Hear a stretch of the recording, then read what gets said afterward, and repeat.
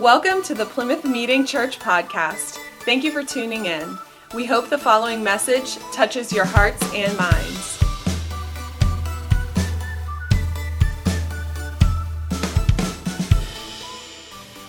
What use is it, my brethren, if someone says he has faith, but he has no works? Can that faith save him?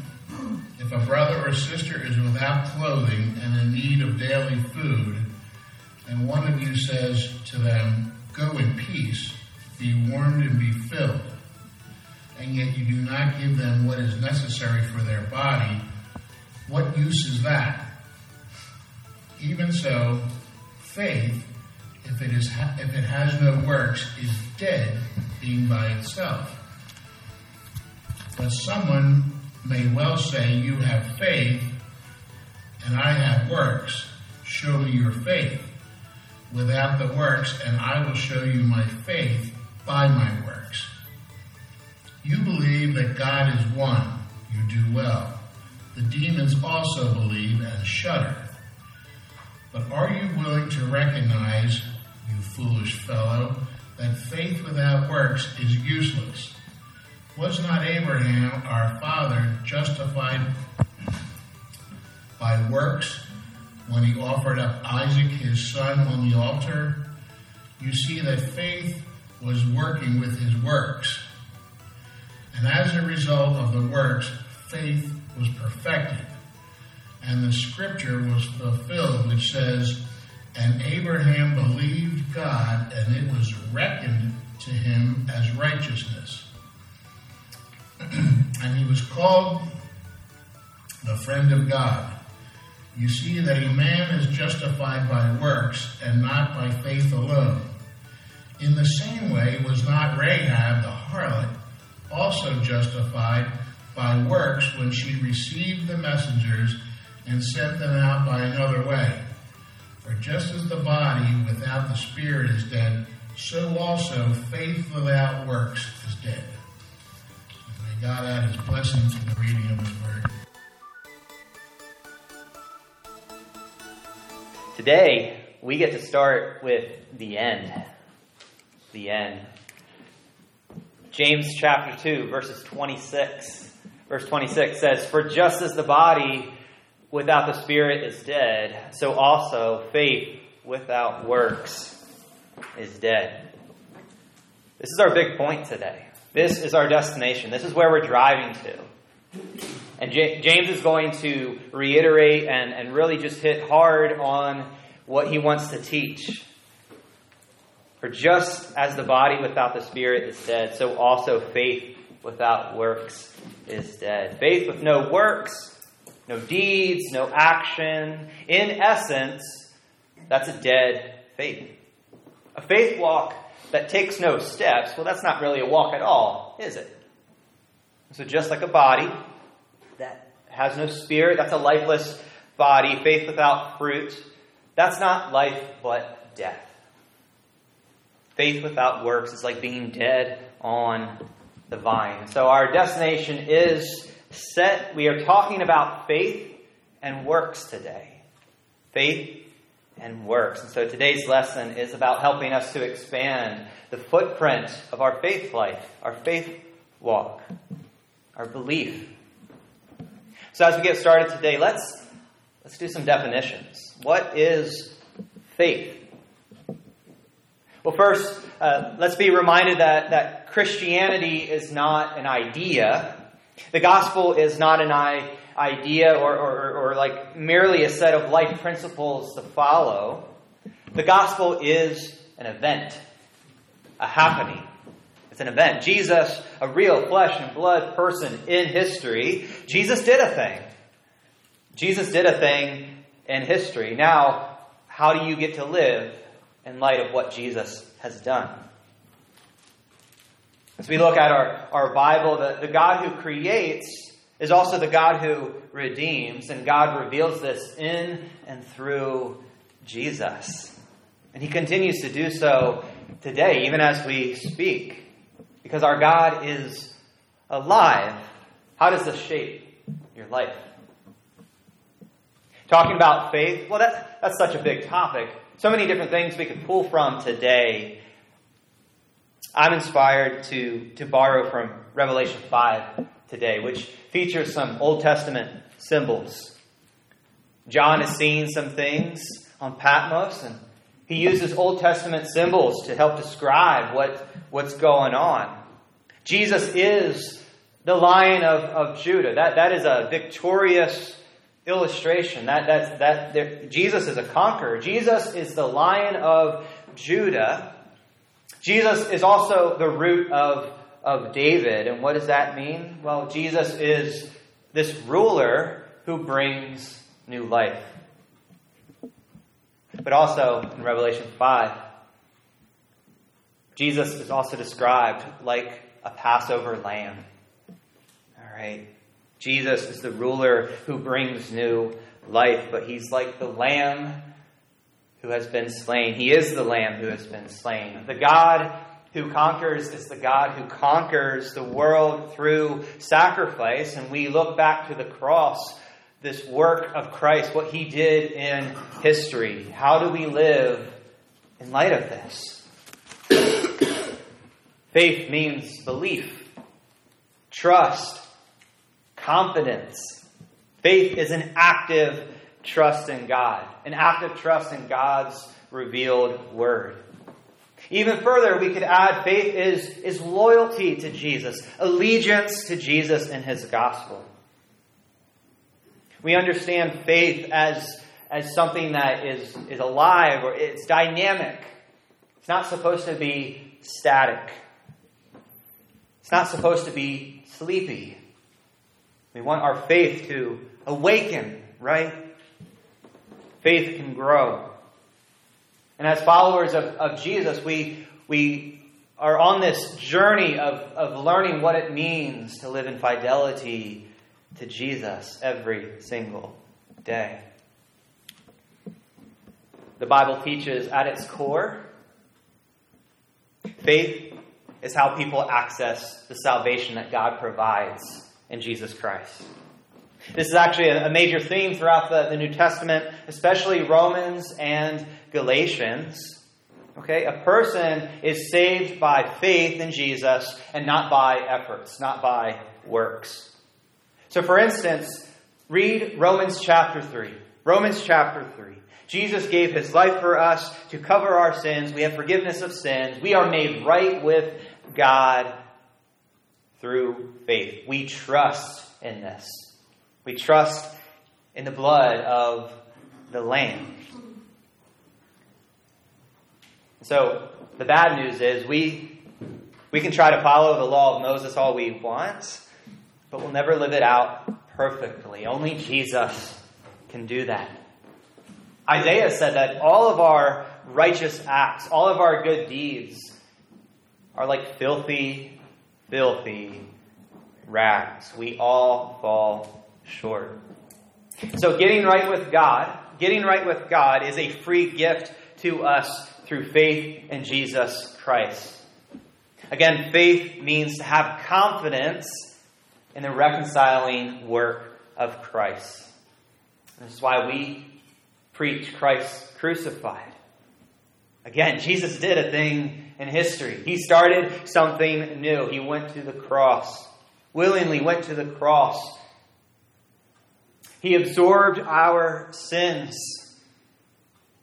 Nailed to the cross. Atonement was made. Forgiveness of sins is a thing. He died. He was buried. Our sins went to the grave with Jesus. But hallelujah, resurrection is also a thing in history. We have newness of life. Our God is alive. New creation is here. And now in faith, in loyalty, in confidence, in trust. We use all of these words to just keep painting this picture. In faith now, we're learning what does it mean to live actively in light of what Jesus has done in history. How to have this Jesus confidence every single day. Are you guys with me? So that's faith. Let's talk about works. Also called deeds actions, efforts, the things that we do, right? The things that we do. They can be righteous, they can be good, they can be bad, works of the flesh, etc. Spiritual disciplines, again, the things that we do are religious habits, praying and fasting, giving money, good works, ministry activities, feeding the hungry, clothing the naked, advocating for peace, housing the needy, sending cards of encouragement, keeping the 10 Commandments, attending church gatherings. These are all things that we do. Now, faith is not about what we do, but it's about what Jesus has done. And now, in light of what Jesus has done, we now get to do. And then enters James, who has a few words on this subject today. James 2:14. He puts a question before us this morning. He says, "What good is it? What's the benefit, my brothers and sisters, if someone claims to have faith but does not have works? Can such a faith save them?" Is this a saving faith here? What's the benefit if a person claims to have faith but there's no fruit? What if someone intellectually agrees with the Christian message, the gospel message, but their actions don't demonstrate their claim? So we're invited to kick that question around a little bit. Verse 14 there. I want to borrow from a personal life example here. For long portions of my life, I identified as a Pittsburgh Penguins fan. That's a hockey team. All right. When you're a kid, you get to pick what teams you like to follow. I picked the Pittsburgh Steelers, the Philadelphia Phillies, and for hockey, I went with the Penguins. Okay. But here's the thing. I don't really track with hockey. I'm very neutral about it. Just don't follow hockey. I don't have anything against hockey, but throughout my life, I identified as a Penguins fan. In college, when I finally had a little bit of money to spend, I had a little paycheck. I was like, you know what? I need to make this real. So I bought a Penguins ball cap. All right? Because it's a fashion. You can just put it on and become a fan. But here's the thing. Other than perhaps Crosby, the one player on the team that I knew, I was not a Penguins fan. Sorry, I am not a Penguins fan. Really, I can't tell you anything about them. Penguins fan in name only. I finally let that go. I think my wife eventually donated the hat. She's like, "What is this? Give it away." I looked for that hat, couldn't find it. I think we did get rid of it. All right. Christ is not a fashion. Faith is not a fashion. And so what good is it, my brothers and sisters, if someone claims to have faith but does not have works? Can such a faith save him? James continues in verse 15. If a brother or a sister is without clothes, he's giving an example now, and lacks food daily, and one of you says to them, "Go in peace, stay warm, and be well fed," but you don't give them what the body needs, what good is it? There's that question again. What's the benefit? What's the good? Now, I hope the point that James is trying to make is obvious to you. Okay? If someone needs clothes, and you're just like, "Yeah, good luck, be warm." If someone is hungry, if someone is thirsty, it reminds me of the thoughts and prayers cliche that's in our culture today. If you're not familiar, it's when a tragedy happens in society, and then usually like on social media and such, people go through a routine of offering up thoughts and prayers. Now, actually keeping thoughts and prayers on the forefront of your mind through a tragedy and lamenting through it and processing through it and praying through it, absolutely, yes. As the church, we need to do that. But the critique is that, unfortunately, thoughts and prayers, it becomes this recycled, predictable expression. The blessing in verse 16, all right, go in peace, be warm, be well fed. It costs the well-wisher absolutely nothing. Meanwhile, the person is still naked, the person is still hungry. Now, to take a step away from James for a second, for Paul, another New Testament theologian, Paul was concerned how somebody is saved. Again, we are saved by grace through faith in Jesus. We do not earn our way to God. We need to get that nuance down. We do not earn our way to God. It is grace, faith in Jesus. James here, though, is approaching the topic of faith from a different angle. James is not trying to work out a theology of salvation. And I don't even know if James is actually contrasting faith and works here. He might be contrasting two different types of faith. There's authentic faith, and then there's what I'm going to call air quotes faith today. Air quotes faith is like a checkbox. It's checking a box on a form.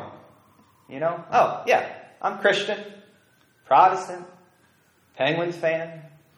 You know, it's something that it doesn't really mean or cost you anything, but the truth is it's an illegitimate faith.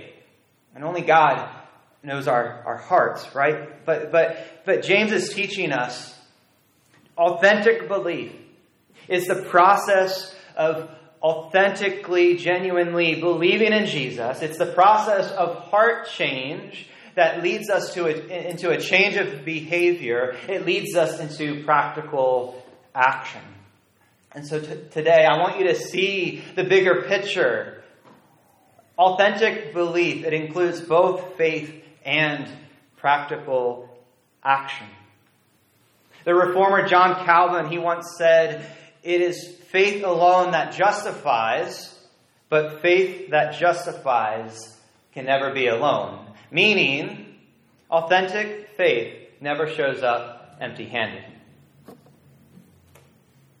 Other scriptures we can point to. Let's go to Paul, Titus 3:8.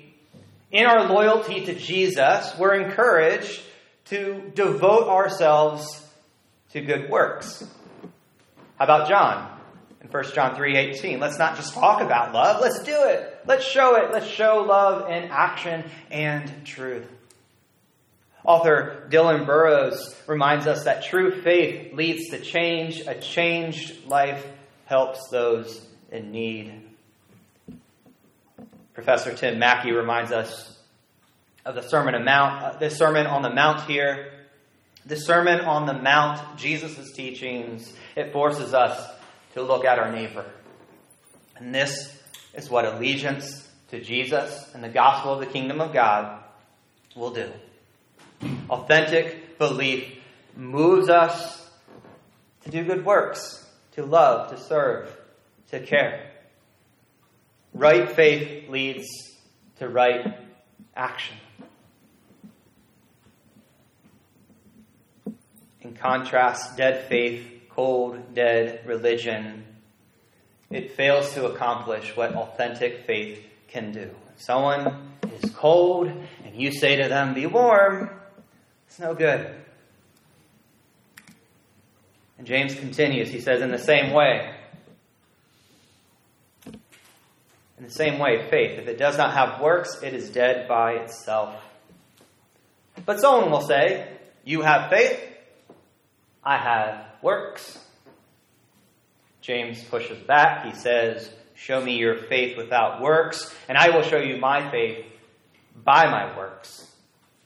You believe that God is one? Good. Even demons believe that, and they shudder.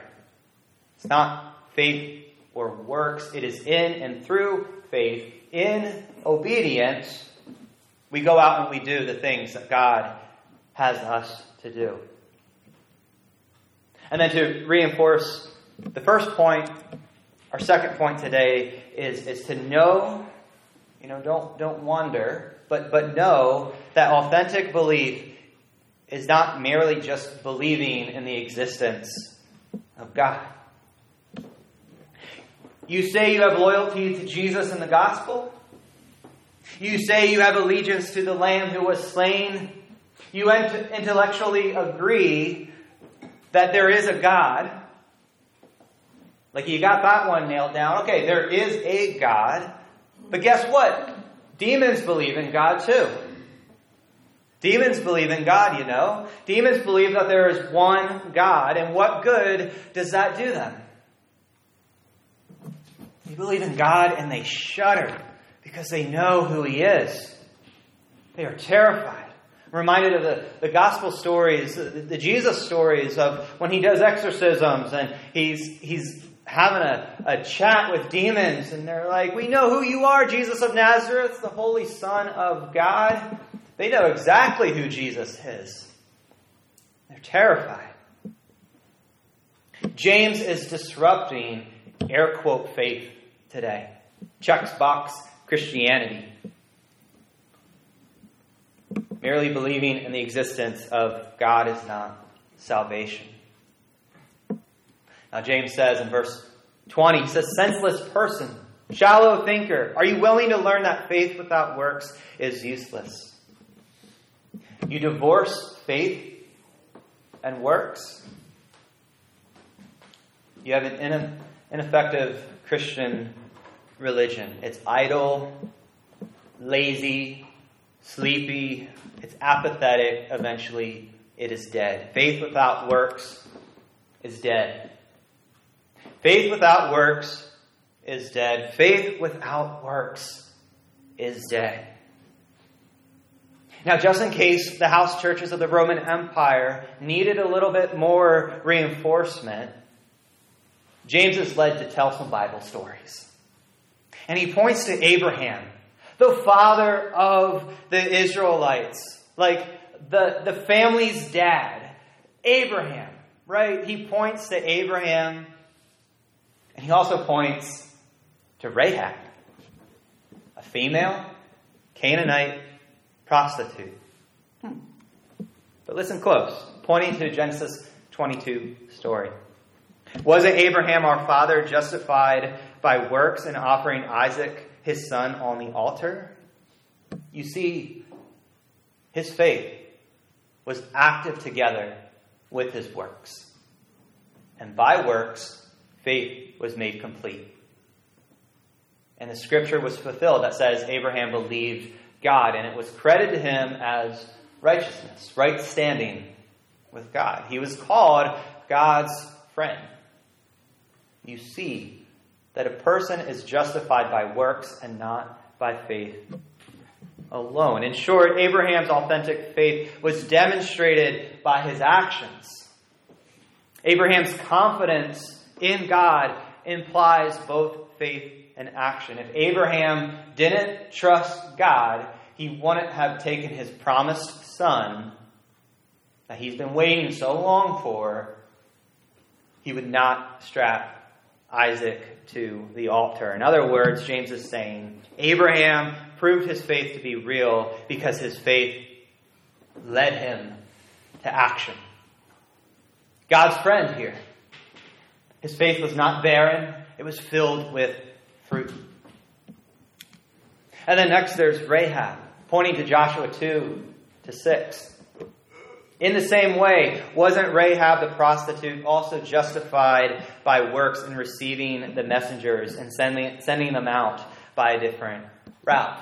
Do you know the story? Do you recall the story? Rahab lived in this ancient city, this walled city of Jericho. Long story short, the city needed to be conquered.